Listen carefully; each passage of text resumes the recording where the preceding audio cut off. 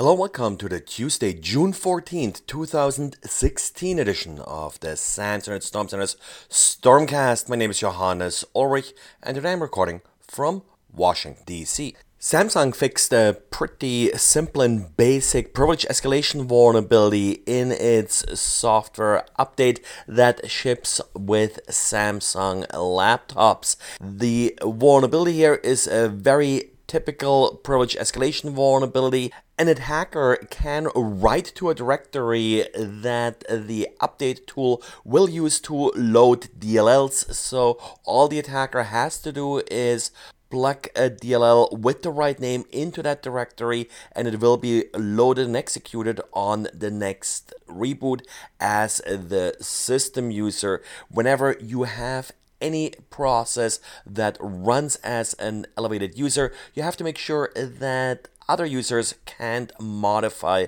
the files this process uses. Has happened a lot, for example, with cron scripts on Unix systems as well that run as root but can be written or overwritten by a regular user. And Trend Micro is reporting how good old non-crypto ransomware is crossing over from smartphones to TVs. This type of ransomware has been around for a couple years. The particular variant that Trend Micro is talking about is known as Flocker, and what essentially does is it locks your phone and makes it unusable unless you are paying up the ransom. Typically, this comes with a note claiming to be from some kind of law enforcement police organization that found out that you're performing illegal activity and as a result locked your phone unless you're paying the fine. So no files here are encrypted, but the phone becomes unusable unless you're doing a hard reset. Now, what happened recently, according to Trend Micro, is that they have seen this type of malware infect TVs that are running the Android operating system. No big surprise really here, given if it's the same operating system, similar malware will of course work on these devices. So this is just a logic extension of this particular malware family. The Trend Micro report does include details on how to remove this particular malware and how to unlock your device.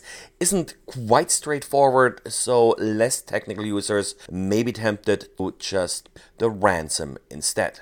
And Let's Encrypt did disclose email addresses of subscribers. Apparently what happened was that Let's Encrypt did send out email notifications of expiring certificates to subscribers, but due to a bug in the script they used to send these emails, up to 7,000 email addresses were prepended to the body of email. So this wasn't one of those CC errors where it just carbon copy a lot of users on an individual email, but a bug that actually added these email addresses to the body of the particular message that was sent. Fuzzing has become a real popular technique to find new and unexpected errors and security vulnerabilities in software.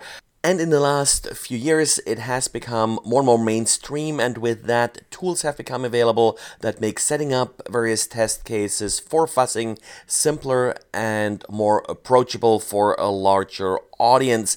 There's an interesting blog post describing how to do fuzzing, and as example, they're using ClamAV. ClamAV is an open source antivirus tool, and with their fuzzing setup, they found two distinct vulnerabilities, some of which could lead to arbitrary code execution. In particular, the 7C, so the compression library, was affected here. Compression, of course, tends to be one of the simpler targets for exploitation. A new version of ClamAV addressing these flaws was released a couple weeks ago, so you should definitely update, because with this additional knowledge about these flaws, exploitation of the flaws will probably become somewhat easier. Well, and that's it for today. Thanks again to everybody who came to the panel today. Thanks for listening, and talk to you again tomorrow. Bye.